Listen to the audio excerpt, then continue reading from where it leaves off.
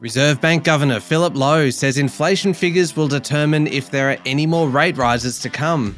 Opposition leader Peter Dutton says the Liberals will vote no to the Voice referendum. And there are reports this morning that Prime Minister Anthony Albanese will visit Beijing. It's Thursday, the 6th of April, 2023. Welcome to Fear and Greed, Australia's most popular business podcast. I'm Michael Thompson, and good morning, Sean Aylmer. Good morning, Michael. Fresh from a much improved effort at Trivia Night at the pub across the road from where I live. Last week we came 17th out of 20th. Last night, 15th. Very exciting. Yeah, much improved might be a bit of a stretch there, Sean. But you know what? That's an improvement is an improvement. So well done. And Absolutely. I've got more questions for you about this later on. I want to mention though your interview that you have coming up after the show today. This is a fantastic chat. Brent Smart, the CMO, the Chief Marketing Officer of Telstra. That is a big, big job. A big, big job. Telstra, of course, is one of the biggest spenders in the country. We talk about all sorts of things, from what it's like to walk in and try and get your head around the business that is Telstra. Brent's only been there for 6 months or a little bit longer than that, through to his initial ad campaign, which was all about being secured by Telstra. You'll know the ad when we talk about it. Onto where you can find audiences and how you balance advertising to shareholders versus advertising to consumers. Very wide-ranging. And now Brent is obviously a market leader. When you've got the top job at Telstra, you must be a market leader. So well worth a listen. Yeah, it is not to be missed. The main story this morning, though, Sean, Reserve Bank Governor Phil Lowe yesterday said future rate rises depend mostly on inflation data due at the end of the month.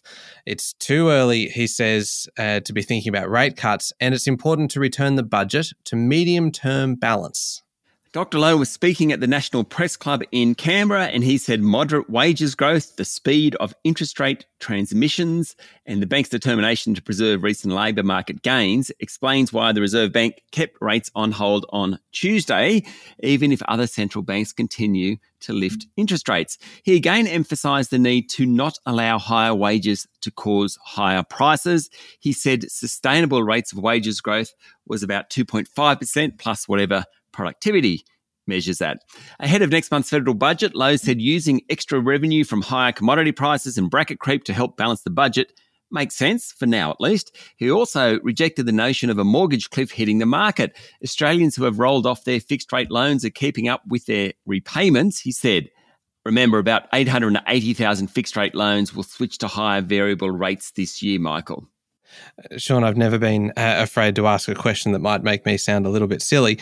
When you mentioned the speed of interest rate transmission being one of those factors that kind of influence their decision to keep rates on hold, what do you mean? Do you mean in terms of just the speed at which rates have risen, or the speed at which kind of banks pass on the interest rates to increases to consumers? So it's the speed that the effect of the interest rate increase hits consumers, and that is obviously through what you're paying, in mortgage repayments, but it's got a lot to do with what you might be saving. It's got a lot to do with how those interest rates affect other things, which take a while to flow through to hit the household. Now, generally, the rule of thumb was that it took 18 months or so for the full impact of an interest rate rise to hit. There's a lot of debate about that. I know AMP have done some work and reckon about 60% of the impact of interest rates have actually hit household borrowers thus far, which means there's a hell of a lot still to come. Okay, all right. He also had quite a bit to say about the housing market. He sure did. Lowe said house prices are high because the price of land is high, and that's because of the choices we make as a society about where we want to live, how we tax housing. Now, almost 13 million people live in Sydney, Melbourne and Brisbane. Therefore, we're choosing that, and that's pushing up prices because there's only limited land in those cities. Also, the family home attracts minimal tax across the tax system. So that's kind of what he's getting at. Lowe also warned that not enough homes are being built to house an influx of migrants, and he expects rents to keep growing, putting pressure on inflation. Lowe urged the government to implement some of the recommendations in the Productivity Commission's recent 5-year report to make the economy more inflation-proof. He emphasised the need to grow productivity because it means there's a bigger pie to share. A couple of other comments from the Reserve Bank Governor, Michael. He said Australian banks are well capitalised and depositors can have confidence in the system. And the other thing, he pondered about where all the $100 bills have gone. He said there are about 18 $100 bills in circulation for every person in the country. He certainly doesn't have his 18 $100 bills, and he suspects that most people don't have 18 $100 bills under the bed or somewhere or other. He's just not sure where they've all gone. Sean, I know this is risky, but doing a bit of brainstorming kind of on the fly here. Yeah. Don't you think that's a good idea for a bit of a Fear and Greed spin-off podcast series, one called Where Have All the Hundreds Gone, where you and I go into people's houses, obviously with their permission, and essentially just search for the $100 notes, like under the mattresses. Yeah, let's do it without their permission, even better. Yeah, and we just ransack the whole place. And they come home and go, Sean and Michael have been here. Wouldn't that? I reckon that would actually go quite well as a podcast series. Yeah, well, maybe a video series would be even better. Who knows? Look, I'm going to put that one down. There's no bad ideas in a brainstorm. That's right. I mean, that one's nudging bad, but anyway, we'll see how we go. Local market yesterday, how did it go? I don't know how to respond to you sometimes, Michael. You come up with these ideas which are zany, shall we say. Creative. Sure. Okay. The local market, yes, of course. The S&P ASX 200 closed up just a touch, 1 point, in fact, to 7,237 points. Not bad, really, given the weak lead-in from Wall Street.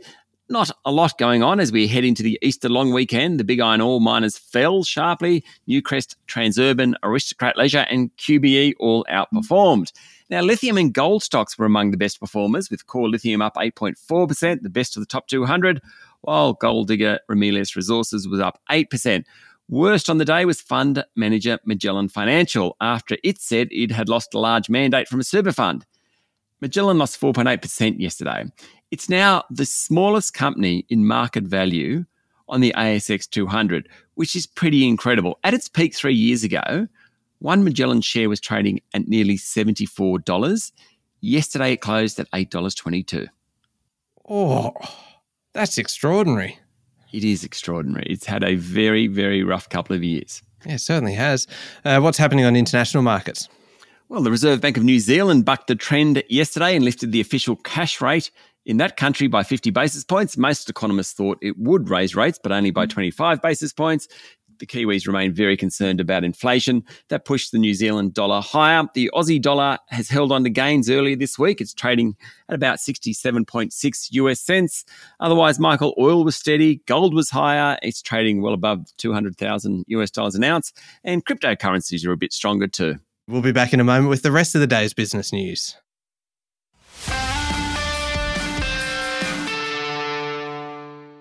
Sean, opposition leader Peter Dutton yesterday said that his party will oppose the voice referendum later this year and instead push to legislate a voice that is not enshrined in the Constitution. Liberal MPs have voted to formally oppose the government's model for this year's referendum. Instead, they want local and regional voice bodies to be created. A 6-week parliamentary inquiry is underway and the opposition will seek a change to draft clauses about the voice, advising Parliament and the executive.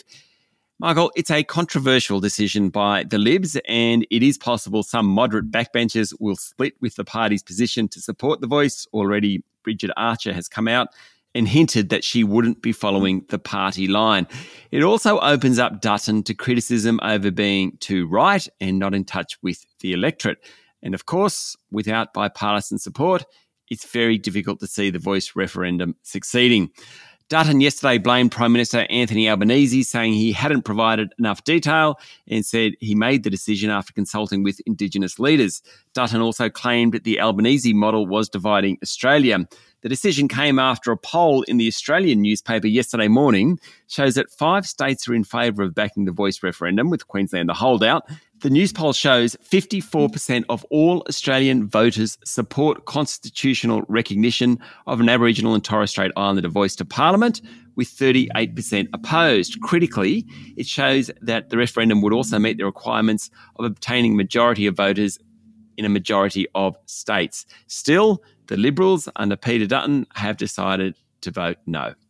Yeah, it's a big story, Sean, and it really does guarantee that it is going to become very, very political this year. So it is going to consume an awful lot of time and debate, you would think. And energy. I mean, it's one of those things that it's a shame that there isn't bipartisan agreement on it, because what will happen is it will be debated, and it should be debated. It's arguably the most important thing happening at the moment, but there's lots of other stuff that will be pushed to the sidelines, which is a shame. Yeah, that's a good point. Now, there are reports this morning, Sean, that Beijing has invited Prime Minister Anthony Albanese to visit later in the year, which is a very, very visible sign of the warming relationship between the two countries. The South China Morning Post reported that the Chinese government has issued an invitation in principle to the Prime Minister, and timing could mark the 50th anniversary of the first visit to China by an Australian PM. That was, of course, Gough Whitlam. A Chinese Foreign Ministry spokesperson wouldn't comment, but said China hoped to uphold the principles of mutual respect and bring the bilateral relations back on track. Any visit will be very high profile and likely to come with some type of agreement between the two countries on trade. Australia is still smarting over protectionist policies implemented by Beijing in recent years that's reduced local exports by around $20 billion. You can't imagine Albanese would go and meet Xi Jinping without coming back with something. Now, Sean, this is an interesting one. Petrol and diesel supplier Viva Energy will buy the OTR Group for $1.15 billion from Peregrine Corporation, meaning Coles Express service stations will be replaced by on-the-run convenience stores with petrol bowsers. Yes, it's all a bit complex, so stay with me. So the deal very much changes the dynamics in the growing grab-and-go retailing market. I don't know about you, I spend a lot of time grabbing and going in service stations and things like that now. Oh, Michael. I'm sorry, you said it, Sean. I'm not going to comment. I'm just going to leave that for people to make up their own minds. Okay, so Viva will now own the 205-strong network of on-the-run retailers that generates about $3 billion of revenue a year and employs about 6,500 people. It includes 184 integrated fuel and convenience stores. It also includes the Smoke Mart and gift box tobacco and cigarette stores. You might have seen those around the place. Viva Chief Executive Scott Wyatt said OTR would become Viva Energy's flagship convenience brand, replacing Coles Express over time. Now, OTR has a really interesting history. It was founded back in the mid-1980s when a Lebanese immigrant, the late Fred Shahin, came to Australia, couldn't find a job. He answered an ad in the paper that said, "Do you want to buy a BP petrol station?" He said yes, mostly because it had a house attached to it and he needed to house his family, his wife and 3 boys. It was in the working class suburb of Woodville Park. That decision has grown. Now, Mr. Shahin has died, but his kids now own the business. That decision has led to a $1.15 billion sale. That is a remarkable story, Sean. It sure is. It's a bit like the super cheap auto guy from yesterday, Mr. Rowe. Yeah, growing his business over 50 years. Yeah, same sort of deal. Oh, I love that. Yeah, ripper. More and more Australians are heading back to the mall, with Westfield Shopping Centre owner Centre Group saying customer visitations are up 16% in the first 3 months of this year to 125 million. That's right. Centre held its AGM yesterday and reported a strong operating performance in the early part of 2023. Sales for January and February are 17% higher compared to a year ago and 10% better than pre-pandemic 2019. It was the last meeting for outgoing chair Brian Schwartz. Good luck to Mr. Schwartz. And Sean, receivers have been appointed to take control of the Australian operations of ASX-listed BWX a day after the beauty and skincare group called in FTI Consulting as voluntary administrators. Yeah, so BWX's operations outside of Australia and the go-to skincare business founded by Zoe Foster-Blake are not in administration or receivership, and they continue to trade normally. Important to keep that in mind. According to the Financial Review, the receivers have assumed day-to-day control of the Australian operations of the BWX group, which had been suspended from the ASX trading. It owns brands like Sukin, Mineral Fusion and Andalou Naturals. It's also got the e-commerce platforms Flora and Fauna and Nourished Life. Now, BWX said customer destocking and inventory and working capital issues led to directors having to call in administrators. All right, moving to international news now, and it's been everywhere, Sean, but it is worth revisiting what happened yesterday in the US. New York prosecutors alleged that Donald Trump conspired to illegally influence the 2016 election through a series of hush money payments designed to silence claims that he feared would be harmful to his presidential candidacy. It is important in this story to remember what it's actually about. The charges arise from a series of checks that Mr. Trump or his company wrote during the presidential campaign to his lawyer or fixer for his role in making a payment to a porn actor, Stormy Daniels, who alleged an extramarital sexual encounter with Mr. Trump. The payments, according to the assistant district attorney in the US, were part of an unlawful plan to identify and suppress negative information that could have undermined Trump's campaign for president. That's the nub of it. It's important to remember that. It's the first time a former president has faced a judge in his own criminal prosecution, though yesterday's arraignment was mostly procedural. Trump, of course, pleaded not guilty. Outside the court, there were protesters for Trump, protesters against him, but there was no violence. That was good news. And the next court date is December 4. Trump himself said very little in New York, a bit unusual for him, and he was warned by the judge to refrain from rhetoric that could inflame or cause civil unrest. That was in New York. He then flew back home to Mar-a-Lago in Florida, and wow, he let fire. He had a news conference. He called the justice system lawless and Manhattan District Attorney Alvin Bragg a criminal.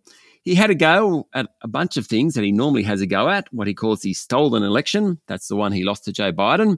He had a go at Hillary Clinton. Not sure where she plays a role in all this. He had a go at the Bidens.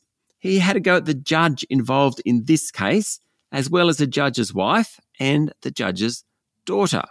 And he said the only crime he's committed is to defend the nation from those who seek to destroy it. What do you say to that? I love that the judge had warned him, don't say anything. He managed to get outside, get on the plane, and you can just imagine the build-up on the plane. I've got to say something, gets off the plane and just blows up. I don't quite understand why it's not contempt. I think it's because he said it in Florida. He didn't say it in New York. And I actually do think there's a technical difference there. If he was in New York, and that's why he didn't say it when he came out, it would have been contempt of court. And notwithstanding, of course, that this is reported everywhere, I think the fact that he said it in Florida makes a difference. Goodness me. This is a story that is just going to keep on giving, isn't it? Sure is. Now, French President Emmanuel Macron is visiting China at the moment with plenty of FaceTime with President Xi Jinping. Macron's trip began yesterday and formal meetings will include European Commission President Ursula von der Leyen in the southern city of Guangzhou. China Watcher says it's significant that the leaders are meeting outside Beijing, and French officials say they have sensed a special warmth from their Chinese counterparts ahead of the trip. Bloomberg reports that Xi sees Macron as someone who can push the European Union toward a more moderate position on China than what the US is pushing anyway. France is influential in NATO. It's also a permanent member of the United Nations Security Council. And finally, Sean, bit of a Murdoch update, really. Rupert Murdoch has called off his engagement to his prospective fifth wife, Anne Leslie Smith, months before they were due to get married and not long after actually announcing the engagement in the first place. 2 weeks, Michael, 2 weeks. Now, back then, the 92-year-old media tycoon said that the 66-year-old American radio host would be his last wife. According to the Telegraph of London, Smith was seen last week wearing an 11-carat diamond engagement ring. That's worth about 4 million Aussie dollars, that one. And a summer wedding was planned, but apparently it is all over. Vanity Fair magazine claims that Murdoch has become increasingly uncomfortable with his fiance's outspoken evangelical views. According to other reports, the couple came to a mutual decision after Ms. Smith said she was struggling to cope with being in the public eye. Whatever the case, the wedding's off. Now, up next is the Fear and Greed Daily interview. Your guest today, Sean, fantastic interview, Brent Smart, the Chief Marketing Officer of Telstra. Yes, and what a job to have, one of the biggest spenders in the market. We talk all about where he spends that money and what he thinks about Telstra's marketing campaigns and where they're going and all that sort of stuff. Fascinating chat. All right, now, Sean, we very quickly need to nominate an MEA, a MIA, a most enthusiastic advocate for Fear and Greed for today. So this is someone who basically kind of spruiks the podcast. Is a bit of a fan, so tells other people about it, which is very much appreciated. And today's MIA is a listener by the name of Lisa, who got in touch via LinkedIn and said that she was joining the MIA crew She said it sounds like a good merchandising opportunity, which is, I would agree with that. But can you imagine all the explanations you would have to give as to what MEA stands for?